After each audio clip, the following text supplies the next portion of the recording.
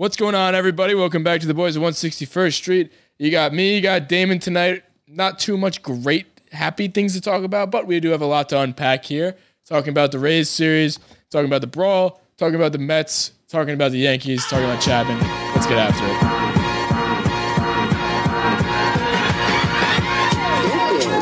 161st Street, Yankee Stadium. Swung on and hit there to deep center. Gets back, away back. She is gone.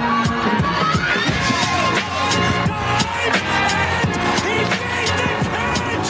He made the play. All right. Welcome to another episode of the Boys of 161st Street, episode 65. Yankees stink. That's horrible. I mean, it's to the Mets, too. That's just ridiculous that ended up that way. We got a lot to unpack this episode. Rough series against the Rays. Rough game against the Mets. Whole lot of nonsense going down with Kevin Cash, Boone, Chapman, suspensions, a lot of other things. Let's get right into it.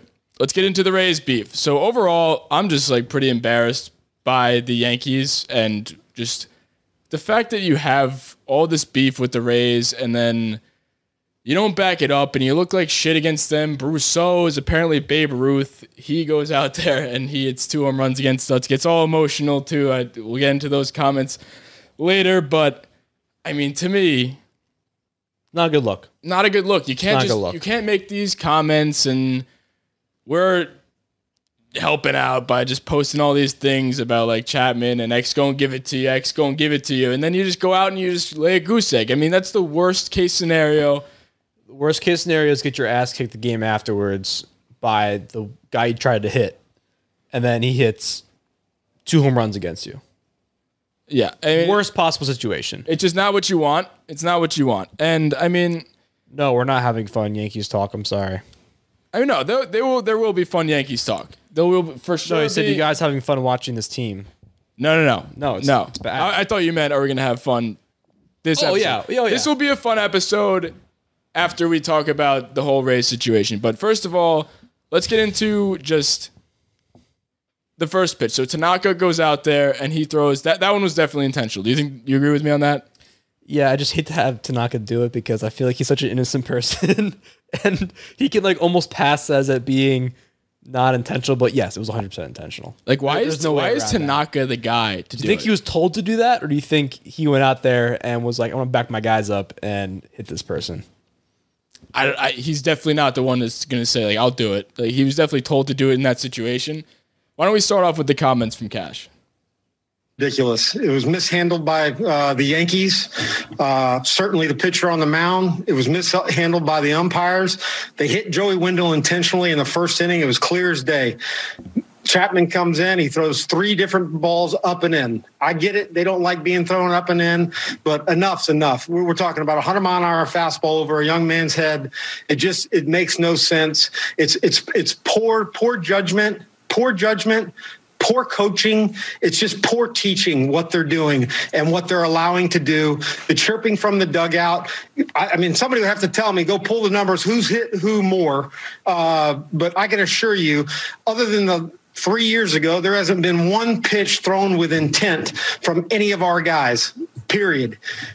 I mean, we'll go into the Boone comments right after that. And the last thing I'll say on it is I got a whole damn stable full of guys that throw 98 miles an hour, period. Damn stable of pitchers that throw 98 miles an hour. Just, what do you make of that? What's your reaction? Well, that's a pretty scary comment. Yeah, I don't think that's right at all. But I'm not going to get into it right now. I don't know where you're going with this. I'm not going to get into this. I mean, okay.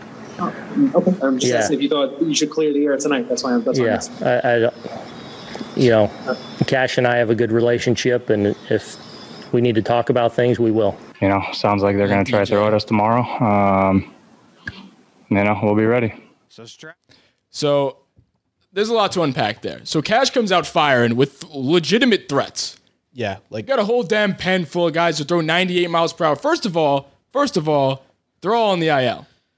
They have just as many, if not more, people on the IL. I think it's more than we do, and they're all pitchers. So everybody, the whole stable of 98 mile per hour guys, all in the IL except for like Diego Castillo, who throws like every single day against us. But the fact that he, first of all, admitted to intentionally trying to hit people, and then immediately after says we have a whole stable of guys who can throw 98 miles an hour, which is a literal physical threat.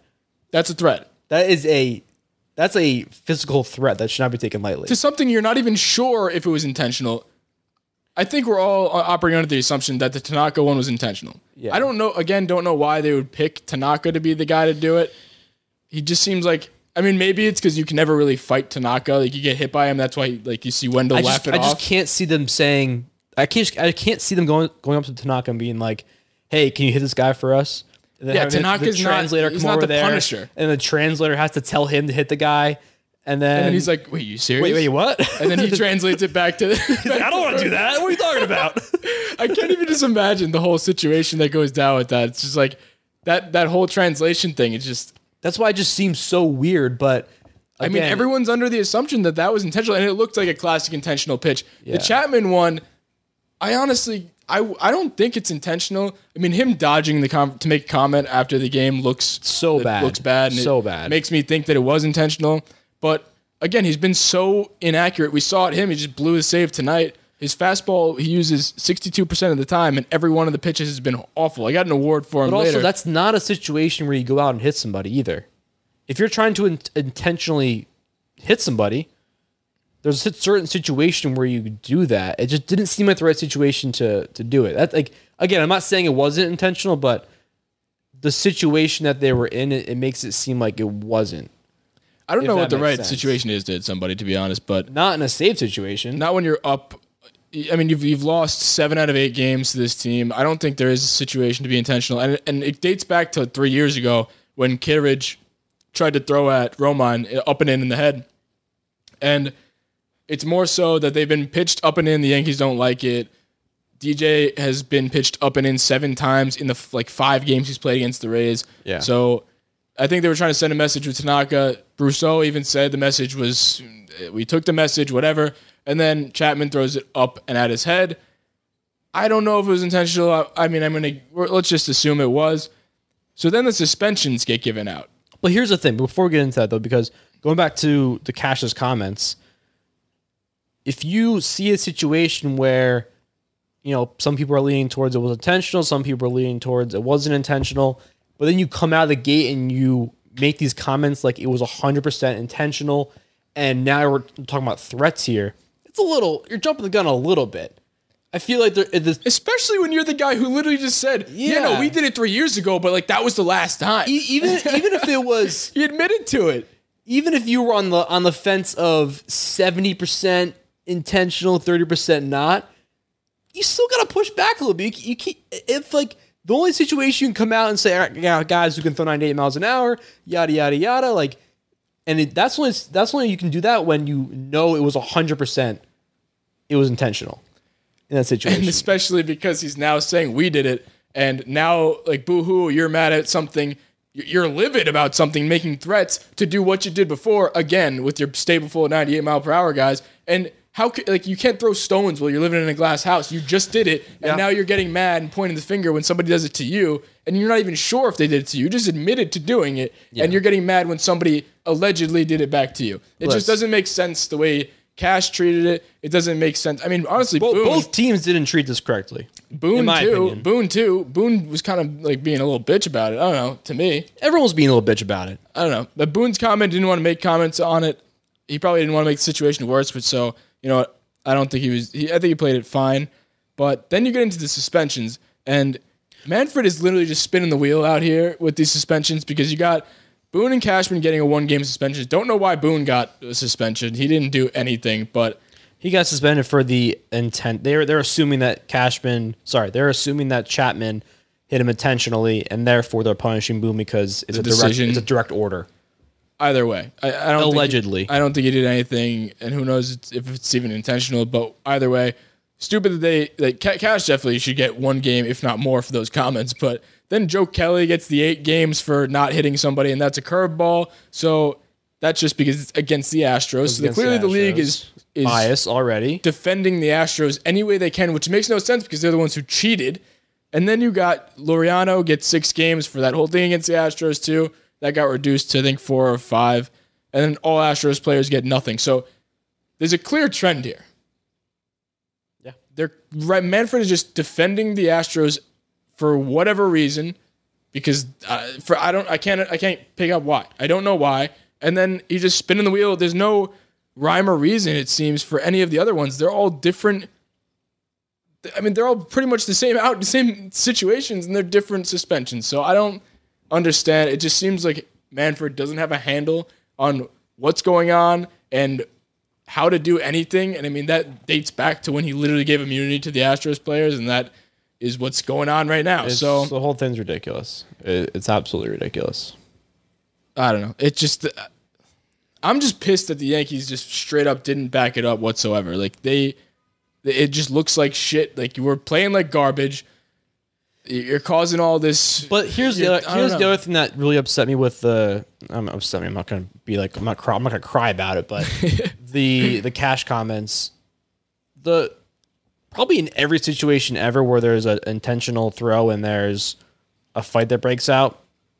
I mean, maybe you think of something that's different, but every game that I've watched, the press conference, everything afterwards, every single person, every single manager treated it like the way Boone did. I don't want to talk about it. It's okay. It is what it is. Baseball happens. Like everyone's so silent about it because they don't want to show that part to the press and the fans. They don't want to give anybody a little nugget to go ahead and run with and make it a media thing.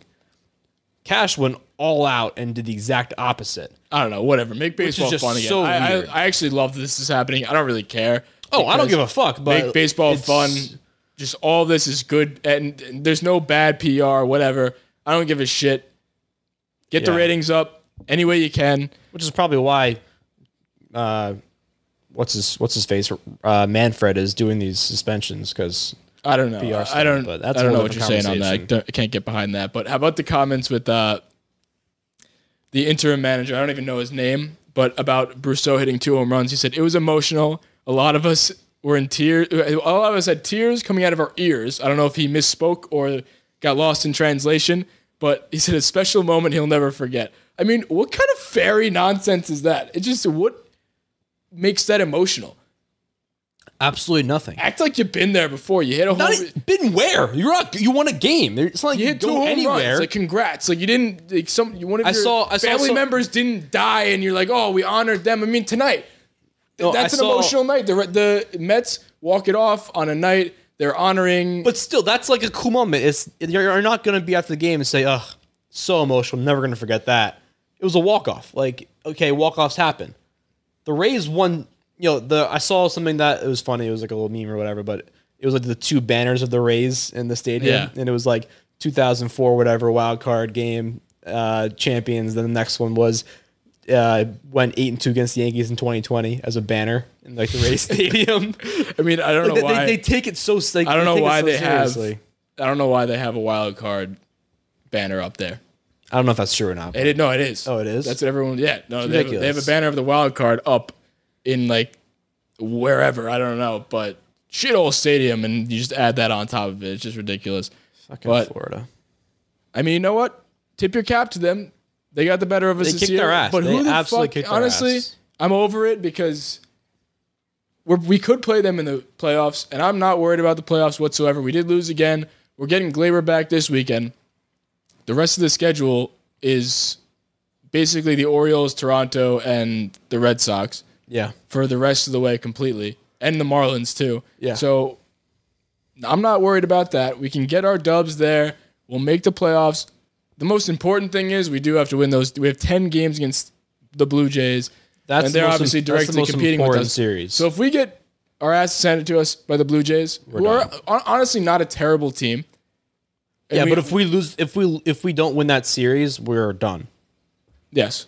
We probably don't make the playoffs. We don't make the playoffs. But I mean, we honestly we should take that series, and by that time, I think it's towards the back end of this month that we play them, and we will have almost all of our players back by that time. So we should be fine. Yeah, we should be fine. But those are the most direct.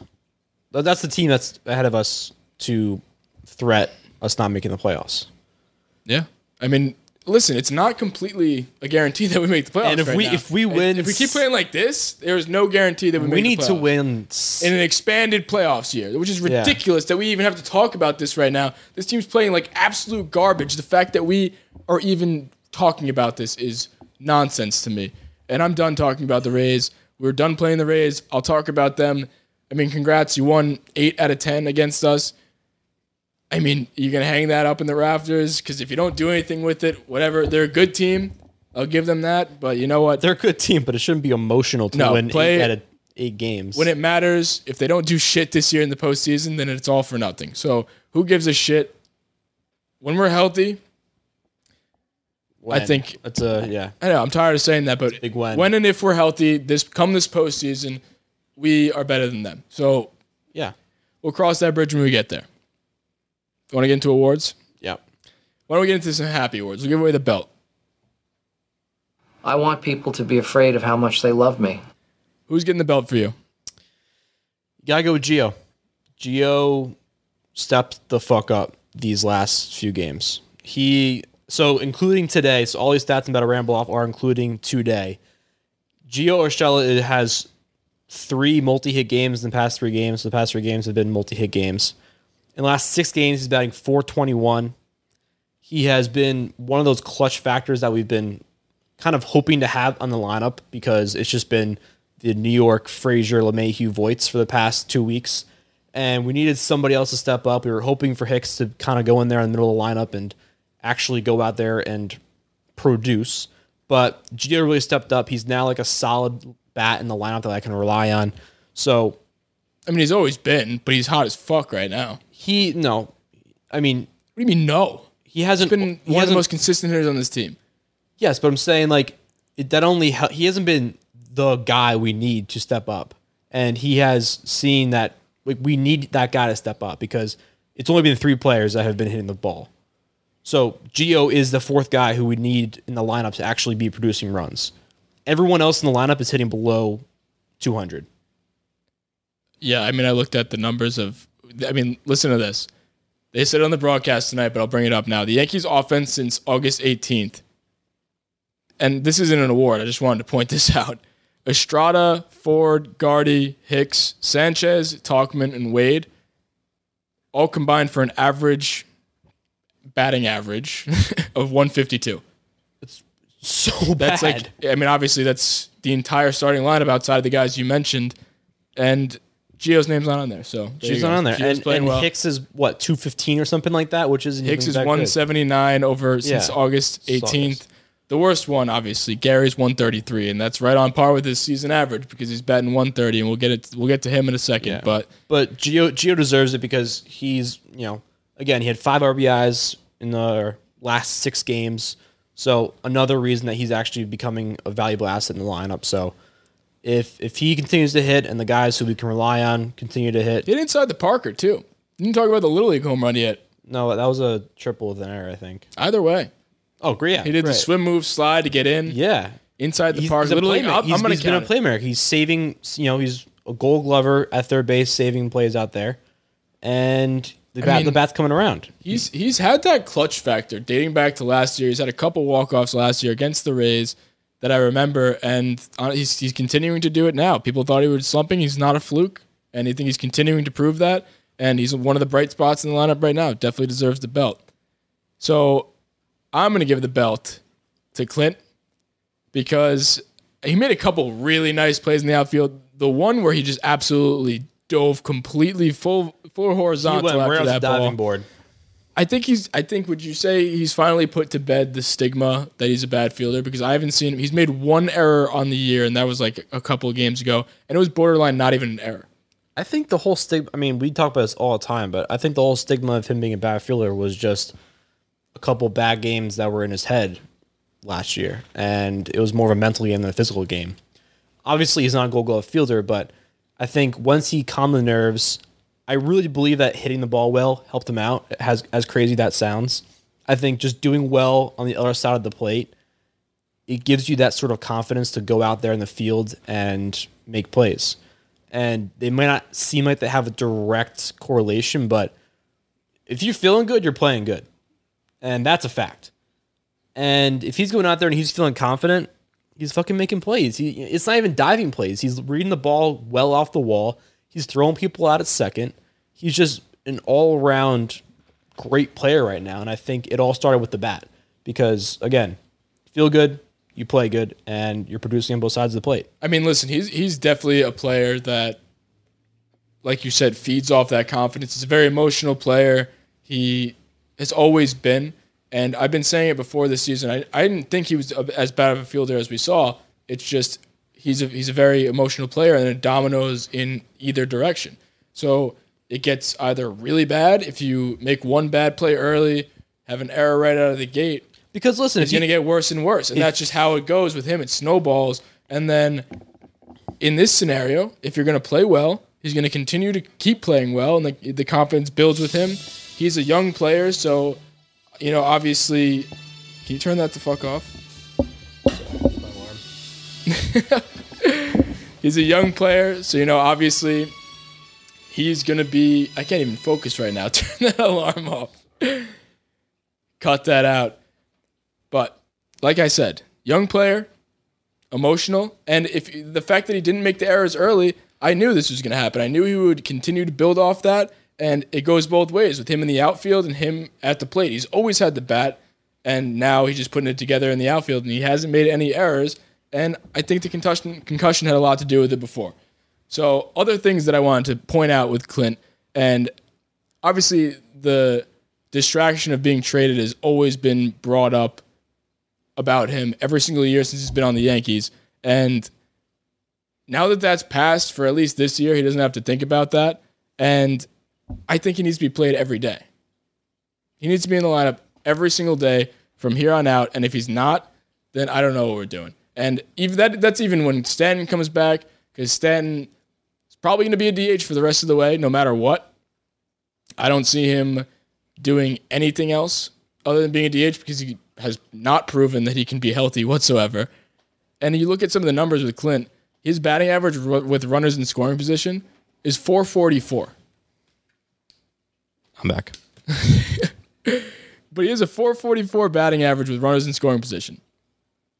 That's phenomenal, especially with a team that can't hit for shit with runners in scoring position. So, I mean, that is just nonsense. It's only him and DJ are the ones that are hitting with runners in scoring position. Yeah. So, I mean, you got to give him the belt for that. He's been the only offense, and in last night's game, it was the only offense we had because he hit the home run off the foul ball. So, I mean, everything about Clint recently has made me so happy, and I'm so glad we didn't trade him away. I would have been happy to trade him away if it was for Clevenger, to be honest, like I mentioned in the last podcast, because we needed it so bad. But I'm glad he's here, and it's just been the Yankees keep playing with him. Either keep him or send him away. Keep him or send him away. Don't. I think this really solidified it, because here's the one thing I was worried about was him playing out of his mind in the beginning and then not hitting the baseball for the next 2 weeks. And that was one thing I was worried about. Because when we started to slow down a little bit after his 2-week run of hitting 500, I was, he started to not hit the ball as well. And I was like, okay, maybe it's not looking too great. But he's right back at where, he's batting 300 right now, I think, 294 or something like that. He's right back at a little bit above what he was last year in terms of average and slugging and home runs and RBIs. He's getting back to an above average point in his playing. That's kind of back to reality, because he was so far ahead of what we thought he was going to be, hitting 500, and then he kind of leveled off, but the level off was a higher point than what he was last year, if that makes sense. He's improving his overall above average. Yeah, I just think the Yankees have been doing a huge disservice to him. Just either keep, his status with the team is so in limbo, and you saw it when he had his meeting with Cashman and Boone. He asked, what's my role for this team? And yeah, but you never know. Maybe being sent down and spending that time in the alternate site and the minors, maybe that's what he needed to actually come back and be who he is right now. You never know. It's 20/20 vision. You can't just say, because they kept him down, he is X and now he's Y. He is who he is because of the path he took. And it's hard to say. It's hard to say otherwise. I think he's a better player when you give him confidence and you show that you have confidence behind him. So I don't think he is who he is because of what he's gone through. I think he's worse off because of what he's gone through. But you don't know that. I do know that. I mean, you give a player any confidence and you say, "Hey, I'm behind you." They'll play better, and I think that's what they said in the meeting. Said your role is this going forward. But you don't know. But you have no idea that him going down and playing the alternate site was the best thing that happened to him. You don't know that. Like, it could have been the change he needed to come back and play like he is right now. That's all I'm trying to say. I'm just saying, I'll end it here and say I want Clint to be on the team. I want him to be the left fielder for years to come. And he can clearly stay on the field. He's not a person who's really bugged by injuries as much. Like, a concussion is not the same, and that does not at all factor into being injury prone. I think he can stay on the field, and the best ability is availability. And a lot of our outfielders, the way it sits right now with Hicks and Judge and Stanton, they can't stay on the field at all. So you got to keep a young guy like Clint around for as long as you I think they want to. I think this trade deadline especially showed that he's here, hopefully for the long haul. I mean, I don't. But they haven't given necessarily know if that's true because. But they had plenty of opportunities to trade him away last year and this year, and they didn't for a reason. No, that's not the reason. I think that honestly doesn't change anything because the reason they didn't trade him is because the price tag was too high. He was still on the market, so that's why I'm saying I still don't know what their role is with Clinton and where they stand with him because it's not that they didn't trade him for a reason. It's they didn't trade him because they were asking for all three or two of three of Devi, Clark, and Clint. If it was just Clint and somebody else, or just Clint, they would have given him away in a heartbeat. So I don't think that's the reason that they're not. I mean, they said it, so I do know that. I don't know about that. Anyway, who are you giving the Kevin Malone Award to? No arms or legs is basically how you exist right now, Kevin. You don't do anything. Who's got no arms or legs this week? A lot of people could have. A lot of people could apply to this one. I mean, but I had trouble just nailing one person down for this. But who you got? One person in particular. You know, we have the people who stand out the most, but someone who kind of fell under the radar of sucking was Talkman. He was doing so well, and he was so consistent and so clutch in the early part of the season. And you know what? Now he has the lowest WAR out of the whole team, besides Andujar, who's not on the team anymore. He has the lowest WAR at minus 0.3, which again, early season, but he has the lowest WAR of the whole team. He's batting 158 in the last 2 weeks. Another guy who is underperforming in this lineup. And especially with the lack of people who are healthy in the lineup right now in the outfield position, he was someone we really wanted to count on moving forward. Gardner was struggling. Judge is hurt. Stanton is hurt. Hicks is also struggling with the bat. Clint seems to be the only outfielder in the lineup who can hit the fucking ball. And it turns out that, Talkman was underperforming. And he's really someone who we need to step up. And it's just kind of unfortunate, but he gets the Kevin Malone for me. I mean, there are a lot of people that could be picked for this award, and I had a hard time just picking one. I mean, you could look at Chapman, you could look at Gary, you could look at anyone. The entire Yankees offense. You can pick any fucking guy from I don't know, just anybody. I picked Gary because it's just another day, another shitty outing by Gary. I mean, he doesn't do anything, but he hits a home run every fucking 10 games or something. And then pimps it and thinks everything's okay. And you got the Gary supporters who are like, oh my God, imagine hating a guy like Gary. And then I'm like, he's batting 130 still, so it's pretty easy to still hate Gary. He's by far the person I had the least confidence in the lineup right now. By far. I mean, he's horrible. He's batting 130 still. Pretty decent sample size at this point in the season. He's the second percentile in K percentage. That means he's striking out more than anybody in the league. His K percentage is 38.7. That's, like I said, the second percentile. There's like 3 people that are worse than him in that. The league average for K percentage is 23.2. He's at 38.7. I mean, I have nothing else to say. Like, it's so crazy because He'll get up the bat, right? I'll get up and walk across the room and come back. It's already 0-2. It's so Michael automatic. K said it too. Michael K said it too. He was like, it seems every time Gary looks up, he's down 0-2. So, which is true. And then he either swings at a fastball that's in the dirt, or he swings at a high fastball. And it's so predictable. If I'm a pitcher, I know exactly what I'm going to do because he has made 0 adjustments. I mean, if you're a pitcher, you don't need to make any adjustments yourself. You need to just throw whatever you want to throw. He's going to miss it. But Gary has made 0 adjustments. I have not seen anything. He continues to just swing at everything.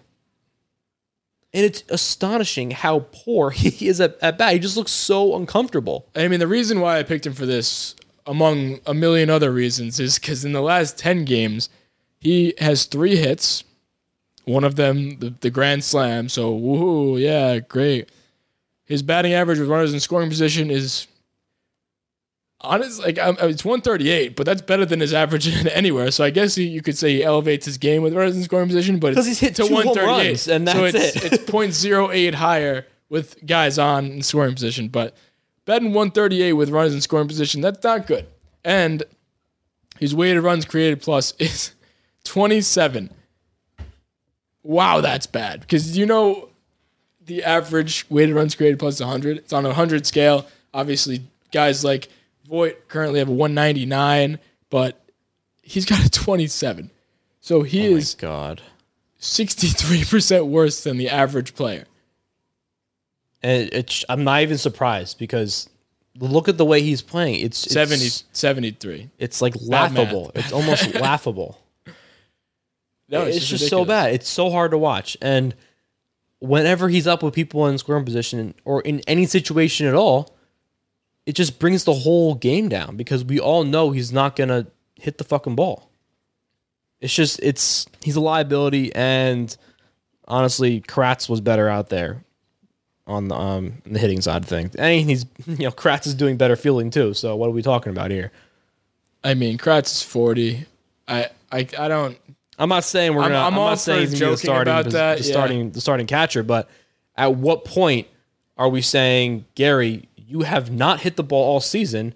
How can we trust you going forward to win a World Series? I mean, I think we're in too deep at this point. He's going to be on the playoff roster. I don't think. I mean, Higgy's been fine. He's been okay. I haven't looked at his numbers, but I mean, we don't have another option. I know Kratz. Everyone's like, "Oh, Kratz is my catcher." No, he's not. He's a backup. He's the definition of a backup catcher.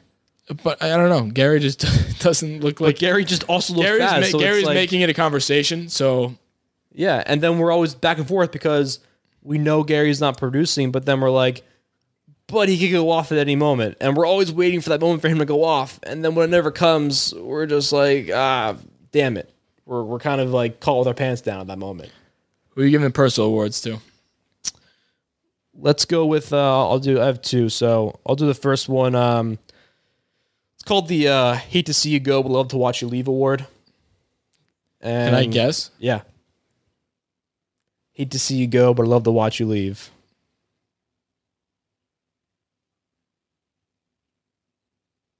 I don't know. It's Brett Gardner. Why? Why is that the name?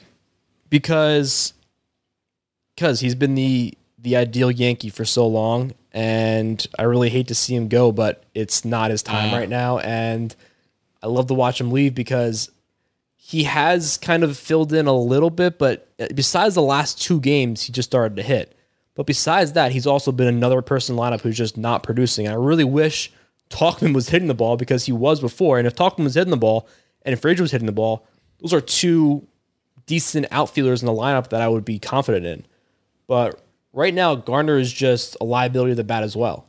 I mean, Tauchman looks like the worst player. I haven't seen him get a hit in a long time. So it's kind of like he's batting the worst out of the whole group since August 18th. He's batting 121 since then. And Gardner has a 170. I wrote down 172 batting average this year. 173, sorry, batting average this year. And he's batting 185 since August 18th as well. So it's not getting any better. He's right. Yeah, it's just this whole team, aside from a few guys, is playing like shit. And then the guys who are playing good can't stay healthy. So I don't even know what to think. It's just he like Judge, Stanton better stay healthy. If they're not on the field, Glaber too. I mean, Glaber I'm not as worried about because he's not like an injury-prone guy, knock on wood. Yeah. But, I mean, if they're not on the field, we're fucked. Yeah. This season is over. You can write it off. But when they're on the field, it's a big if. But if they can stay on the field for the whole playoffs, we got a shot to win. We got a shot to win. Garrett Cole's going to figure it out. I haven't canceled the season by any means. But that's why I really need Talkman to find a way to turn this around and get back into the hitting that he was before, because I'm more confident in Talkman figuring it out than Brett Gardner at this point.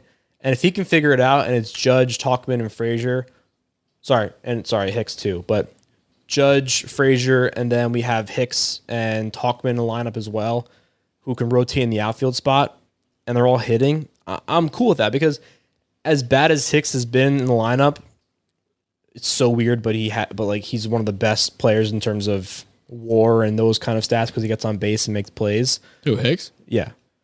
Yeah. And so it's like, what stat's the important stat we're looking at here? It's just, I think Talkman has a lot riding on him, and I just don't think Brett Gardner is the guy who's going to be in that World Series lineup who's going to help us win. I really don't. So I really think that I need Talkman to step up, because he's kind of that factor that is making Brett Gardner play these games. Listen, I'd love to see Brett Gardner do well, but I'm just being realistic here. I mean, when Judge comes back, when and if he comes back and stays healthy, I'm just going to operate on the assumption that they're coming back. I'm done saying the if. Judge is back. Gardner's out. Yes. Stanton's back. He's not playing the outfield. Clint, I think, should start. Let's just make a prediction for the starting outfield for the playoffs, assuming health for everybody. Everyone's fully healthy. Frazier, Hicks, Judge, left to right. Yeah. Stanton obviously can't play the outfield. Talkman alternating if he can hit the ball. I mean, I'm not confident about that. I mean, why alternate? Why not just have that be the outfield? Well, I'm just saying, if everyday playoff, then yeah, but also lefty righty matchup. Like, I know it's going to happen. I don't love that, but that's probably what's going to happen. And I hope that's what's going to happen. So my personal award that I'm giving away is the Wild Thing Award. Wild Thing. Okay, what's that? I think you can assume who that's going to. Chapman? Yeah. So Chapman, I mean, I made this award before tonight, and it obviously aged even better or worse, however you want to look at it. Obviously not good for the Yankees, but I mean, he just can't locate anything, which makes me think that honestly it wasn't on purpose when he threw at Brousseau, because I mean, he can't locate anything. He can't do a single thing. He throws his fastball 62% of the time. And I mean, he can't put it anywhere. So like, what can you do if you can't throw a fastball, which is your prime pitch? His slider, I'm sure he can't locate either, and sinker, changeup, whatever else you throw, I don't think he can do it. No, sinker, two seam. You can't locate anything. Like, I know the guy's rusty, but you got to have your closer being better than that. I mean, this is a guy coming off the AL reliever of the year. Yeah. His NL counterpart, Josh Hader, who Chapman was just as good as last year. Josh Hader this year has 11.2 innings pitched, 18 strikeouts, and no hits. That's what you want a guy to be throwing. Like, obviously, that's ridiculous. That's a closer right there. Obviously, that's ridiculous, but that's a guy who Chapman was neck and neck with last year in terms of production. I mean, they both won the AL and NL reliever of the year. Yeah. So when you look at something like that, it's just, it makes me just. Yeah, I think Chapman's ERA is above 10 now. It was like 13 before tonight. Oh, I thought it was 9. No, it was 13 before tonight, I think, and now it's probably like 15. More than that. I don't know. Yeah, he's not doing well, but yeah, I agree with that. I mean, it's just horrible. I mean, I really don't think that pitch was intentional now, because he's just that bad. Yeah, and that's, I was going to mention before, I saw a graph of all of his fastballs, and they were all over the place. Wild Thing. Yeah. You make my heart sing. My other personal award, this one's I'd had to include him in some award because he's just been the heart and soul of the Yankees lineup. This is the My Back Hurts award. And that goes to Luke Voit for carrying this team for the past year. I was going to get into Luke Voit right after for my rounding thirds. You want to get into that?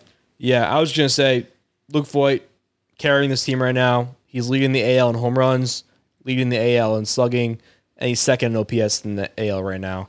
He's just crushing the ball. Can't say enough about the guy. What do you got for me? So let's get into round in third. The runner's being waved home. Here comes the throw from Andrews. The slide, the tag.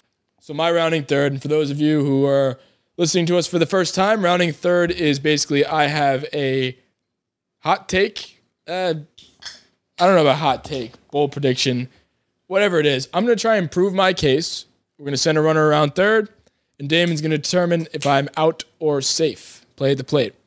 So my rounding third is, we did a poll about this on Twitter and Instagram. On Twitter, it was 50-50. Like literally 50-50, like to the decimal. On Instagram, people picked Voit more. I'm going to go and say DJ has been the most valuable Yankee over Voit. And here's why. Okay. Here's why. Don't throw me out yet. I'm listening. Listen, and honestly, I'm going to open this with saying there's not a right answer to this. They've both been fantastic, and it's a matter of preference. But for me, my rationale for this is like, he's the opposite. This is DJ. He's the opposite of home run or bust. And he might be one of the most consistent hitters that we've seen in a long time. It's like guys like Tony Gwynn are the only ones like more consistent. Like DJ has been that dude for 2 years straight now. And I mean, he's still won a batting title with the Rockies. He's always been that kind of player. He just didn't have the market to amplify it. But now he's in the main market and he's gotten better. And he's hitting around 400 right now. And it's just like when you look at some of the regular statistics, he has 97 at-bats compared to Voigt's 112. So about the same at-bats. He has a 392 batting average. Not sure what it is now. It's around that, obviously, but probably more. I haven't checked after tonight. Did he get a hit tonight? He had a double and a single, I think. Well, there you go. So it's probably around 400. He has a 1.2 WAR. I mean, he has 392, closer to 400 batting average, while Voit has a 295. Both fantastic, but TJ's got 100 points on him there. 1.2 WAR compared to a 1.1. Neck and neck. DJ's got him beat there by a little bit, but neck and neck again. 4 home runs compared to 13 for Voit, so Voit has him there, but that's not DJ's game, so that's not why I'm picking him. I'm picking him for that 400 batting average and the 470 on-base percentage, and that's what you want out of a leadoff hitter. That sets the table for everybody else after you. Yep. So if your leadoff guy's getting on at almost a 500 clip, I'm liking our odds, especially with a team that has been so bad recently. It just needs momentum, and he is that. Like, how many? 3 of his home runs. He has 4 home runs. 3 of them have been to lead off the game. So, yeah, when you look at things like that, and then you just, like, the advanced numbers agree with it too. He's just like his OPS plus 173. He's 73% better than the average player. His batting average, runners in scoring position, 462. So he's batting 400, and now he's batting even better with runners in scoring position. You look at his batting average with 2 outs, he's batting 500. You look at his batting average in the 8th and 9th inning, he's batting 750. Just these numbers are ridiculous. And to top it all off, he plays second base, third base, first base, and he's played DH. Those are all this season that he's played. We know he plays them, but he's done it. He does it every year. It's just, I mean, you can't say enough about DJ. He just always gets the job done no matter what, and he's basically on autopilot. Just getting hits, getting on base, making plays, making sure he does everything he can to win. And listen, I'm saying Voigt's right there with him, and it's a matter of preference almost with whichever one you want to take. Voigt's right there. He has 13 home runs, 26 RBIs. Granted, DJ has 11 RBIs, and he's in the leadoff spot, so you never really... I will tell you why I pick... Hold on, I'm not done. Okay. So let me get back into Voit. So Voit, the numbers, I mean, you can make the argument for either one, because Voit in the month of August... Since August is over now, he's at that full month that we knew was going crazy, and I kept referencing on other episodes. But now, fully in the month of August, Voit finished with 326 batting average, 383 OVP. Weighted runs created plus is 199. That is double the average player. Mm-hmm. That is ridiculous. That probably leads the league. And then you want to talk into what he was leading the league in, or leading the AL, excuse me. Home runs, 13, tied for first. Slugging, 670, first. OPS, 1.02, second in the league. since he became a starter on late August 2018, among AL first basemen since becoming a starter, he leads in slugging, OPS, WOBA, weighted runs created plus, and he's second in home runs since becoming a starter. And that's even including the time where he had that hernia. Right. But talking about this year, though. With all those things being said, I'm going to go with DJ. And again, I don't think that there's a preference here. I don't think there's a right answer, I should say. There's definitely a preference. And I think just what DJ means to this team and situationally what DJ can do for you, I think that's why I'm going to go with DJ. Yeah. I mean, I'll say one thing about DJ first. You could feel the absence of his presence when he was hurt for those few days. Like, he came back and the lineup just completely turned around. You saw it just did a complete 180. And like you said before, he sets the tone for everybody else to go out there and just be better. Now, the reason I'm going to go with Voit on this one, and again, there's no wrong answer, but the reason I'm going to go with Voit is simply because he's been put in more situations that allows for a clutch performance, and he's executed on those. He's had more clutch hits this season that have won the Yankees games, and when LeMahieu was out and when everyone else wasn't hitting, he was the only guy producing for the team at that time. So because of those two reasons, I'm going to, right now, weigh a little bit more towards Voit just because of the situations that he's been put in and the way that he's executed on those situations, because that's really what makes it an MVP. I mean, if you want to talk about situations, I mean, do you not hear the numbers I said before? I'm not talking. No, I'm not. Situationally, batting average, runs in scoring position, 462. You're not listening. 2 outs, 500. I'm not disagreeing with runs in scoring. Eighth and ninth inning, situational, 750. Okay, but you can still be. You can have an RBI in the first inning, right? Like, I'm talking about situations that are the do or die of the game, or ninth inning. Put the. You're not. I'm listening. You're analyzing the numbers a little too much, because you need to remember the games where Voit hit the home runs and gave the Yankees the lead. Like, situational hitting and situations where he has put the Yankees up in the lead, Voit kind of takes that home. And the fact that also you can't help it, but LeMahieu was hurt for a little bit and Voit carried the team. That's another huge factor. Again, no wrong answer, but I think that situationally he has just proven that he is slightly more valuable up to this point. Now, again, if they both continue on the same path and they produce the same numbers with the rest of the season, I'm going to lean more towards LeMahieu. But to this point, given the situations they've both been put in, Voit takes it because he has had the opportunity to come out and win games with a couple swings of the bat. That's the only reason. I mean, like, I opened it up at saying there wasn't a wrong answer. So I'm going to go with DJ just because of preference, and I'm sure it was 50-50 on Twitter, so the people think it's pretty close, and I just think for what I said, that's why I'm taking DJ. What's yours?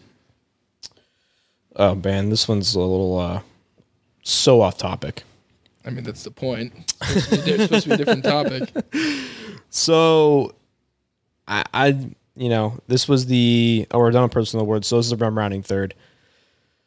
So this one I wanted to give to someone who I felt like, based on stats, is not receiving the recognition that I think.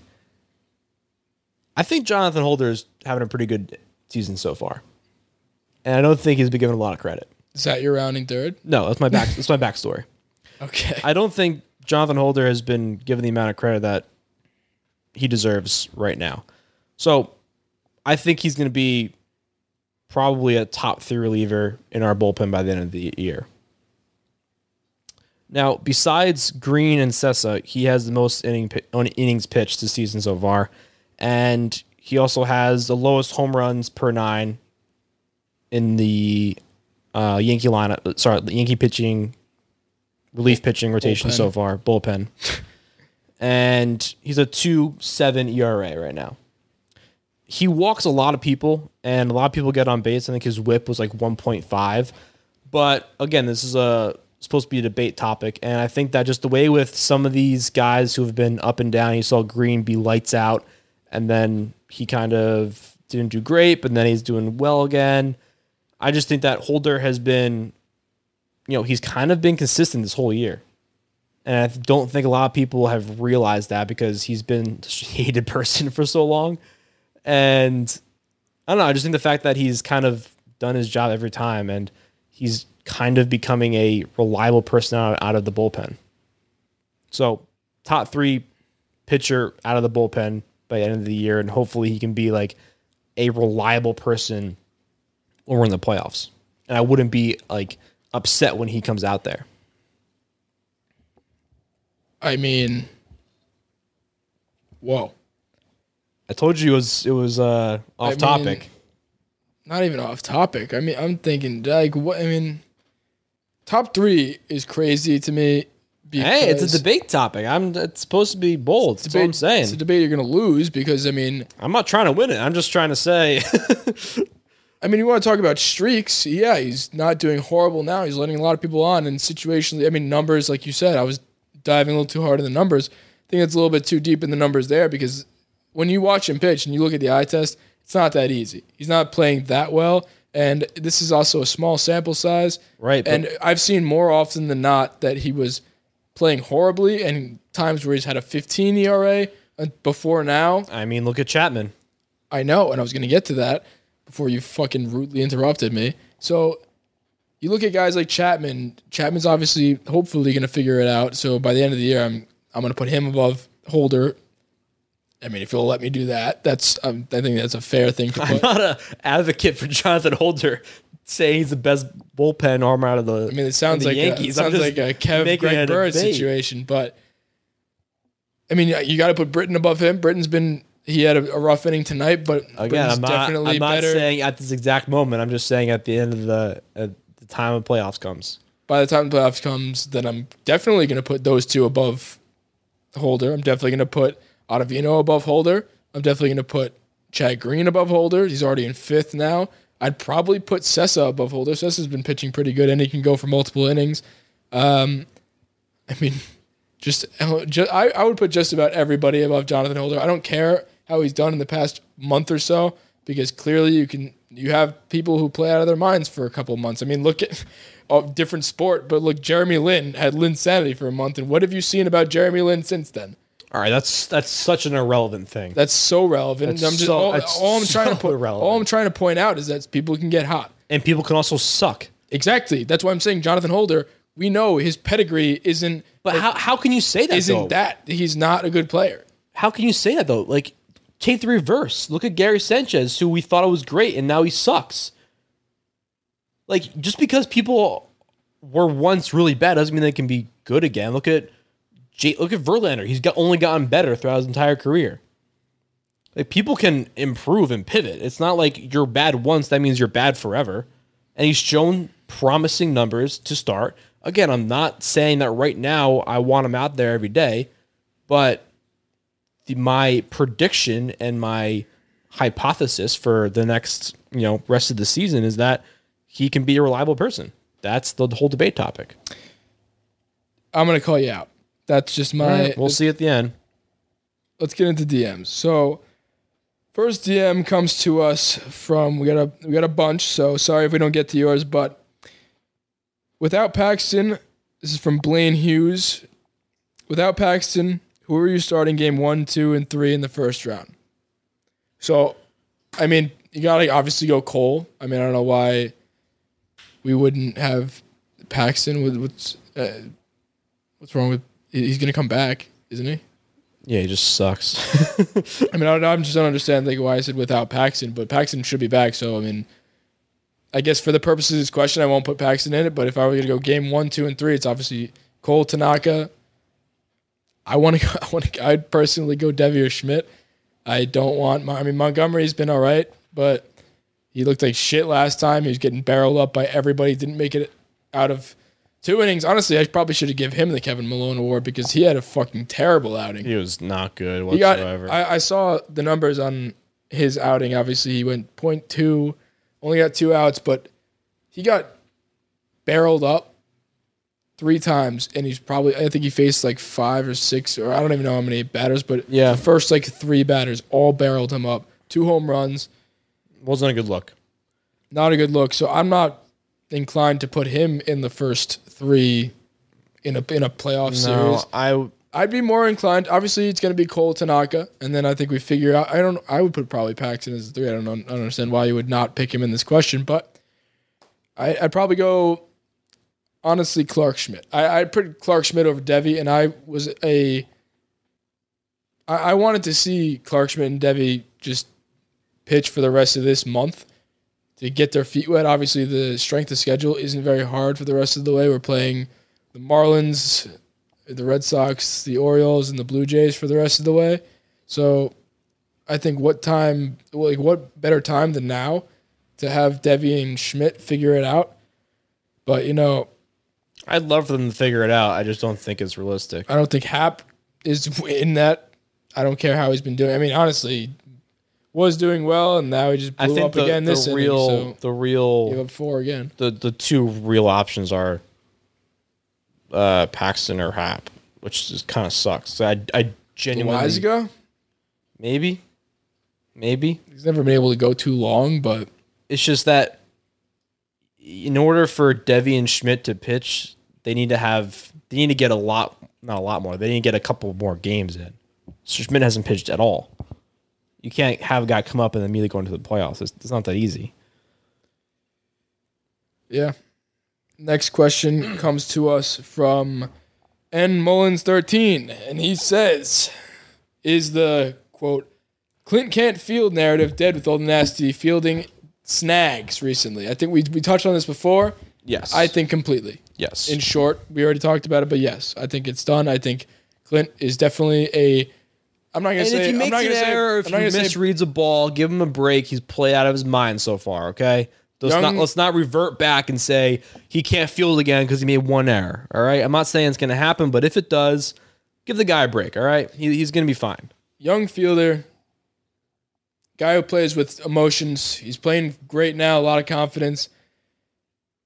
The only way is up now. He can only improve. He keeps hitting the ball. We're going to be fine. And he's going to hit the ball. He's going to hit the cover of the ball. Bat speed, as they like to talk about. I'm good with him. I think he's going to be not a plus defender. No one's saying that. But if he's an average defender and he's got a very plus bat, that's going to be fine with me. Next question comes to us from Tom Sinercha. He said, "For those off the stand train, what kind of trade package would you want for him?" So I don't think there's a suitor in the world that's going to want to trade for Stanton. If we were ever going to trade for Stanton, we would have to eat so much of that enormous contract. Nobody's going to want him unless we eat like 90% of the contract, especially with how hurt he's been. Like this might go down as one of Cashman's worst moves. Yeah. If you want to, if things continue the way they are right now, it's hard to not say that this might be one of his worst moves. As of right now, there's been some great moves, but you look at snags like getting Voit and Gio and diamonds in the rough like that. But when you look at this one right now, this one looks pretty shitty. Yeah. And not a lot of people are going to take up a trade unless the circumstances are extreme. What we got next? I don't think anybody is going to want him. No. Listen, the bat's there, and if you're off the stand train, I would suggest getting back on because you're just going to be really pissed because he's going to be on the team for a long time, unless we got another Ellsbury situation, which would be horrible if he just doesn't play. But I don't think it's going to be that serious. I think if he stays in the DH role, he just had some bad luck as of late. I hope that's what it is. I hope he obviously figures it out. Because he looked good, which is the shitty part. He looked fantastic. So, what we got next? Next question comes to us from Chuch19. Hope I pronounced that right. He said, "Does Urshela get enough credit among other third basemen?" And we've talked about this before a lot. And I say absolutely not. I think nobody is taking him seriously. But again, it's been a year and then some change, obviously, with this year. I mean, Gio, where he ranks among, I've gone through this on a different episode, where he ranks offensively in terms of like WOBA and weighted runs created plus, he's top 5 in last year combined with this year. And that's, I mean, third base is a pretty loaded position in terms of household names. You got Bregman, you got Suarez, you got Arenado, Chapman. I mean, the list goes on. There's so many good names at third base. Chris Bryant.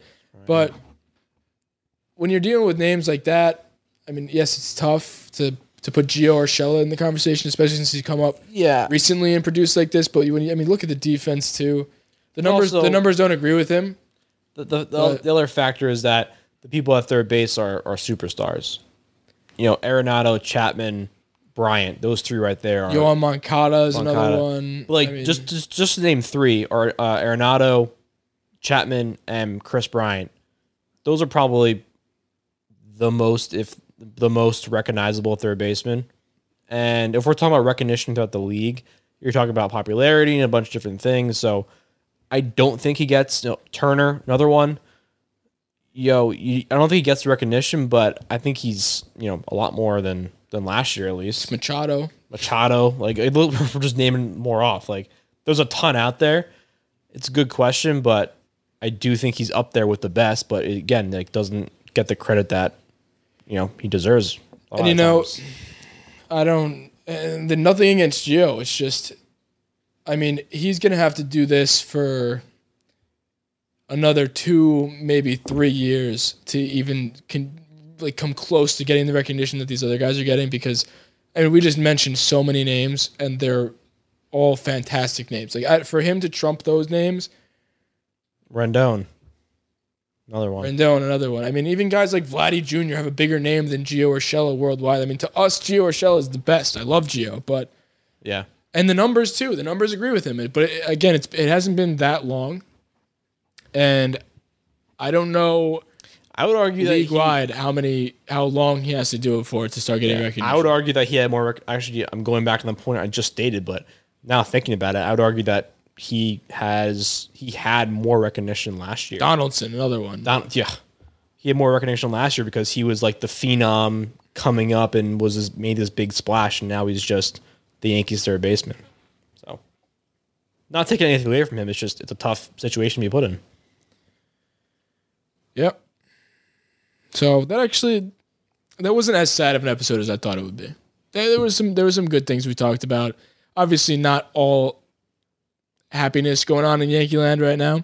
Yeah. But I mean, we got to roll with the punches. We're going to turn it around. The rest of the way is very easy. I say very easy lightly because we just got walked off by the Mets. But guys are going to come back. Glaber's coming back this weekend.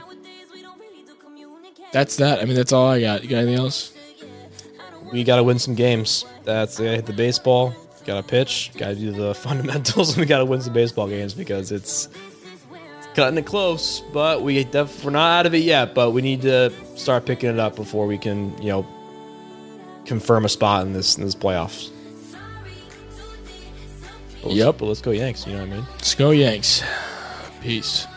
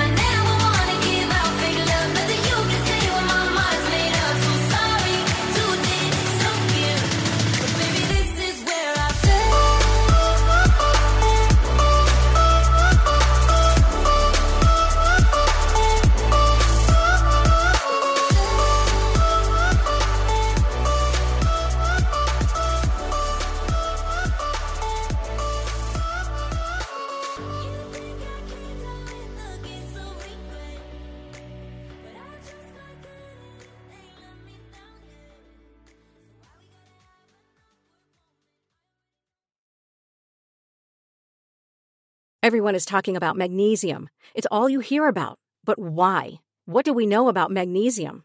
Well, magnesium is the number one mineral that 75% of Americans are deficient in. If you are a woman over 35, magnesium will help you rediscover balance, energy, and vitality. Magnesium supports more than 300 enzymatic reactions in your body, including those involved in hormonal balance. From functional medicine doctors to mental well-being and female hormone experts, we all know that magnesium is the one mineral to improve all aspects of well-being and health. But which one? Magnesium Breakthrough from Bioptimizers, the trusted choice recommended by leading experts with 7 best-absorbed forms of magnesium to ensure your body receives the support it needs for overall well-being. Go to bioptimizers.com/balance today and use code BALANCE10 for 10% off. Support your journey to wellness at bioptimizers.com/balance. Magnesium Breakthrough from Bioptimizers, your foundation to optimal health and vitality.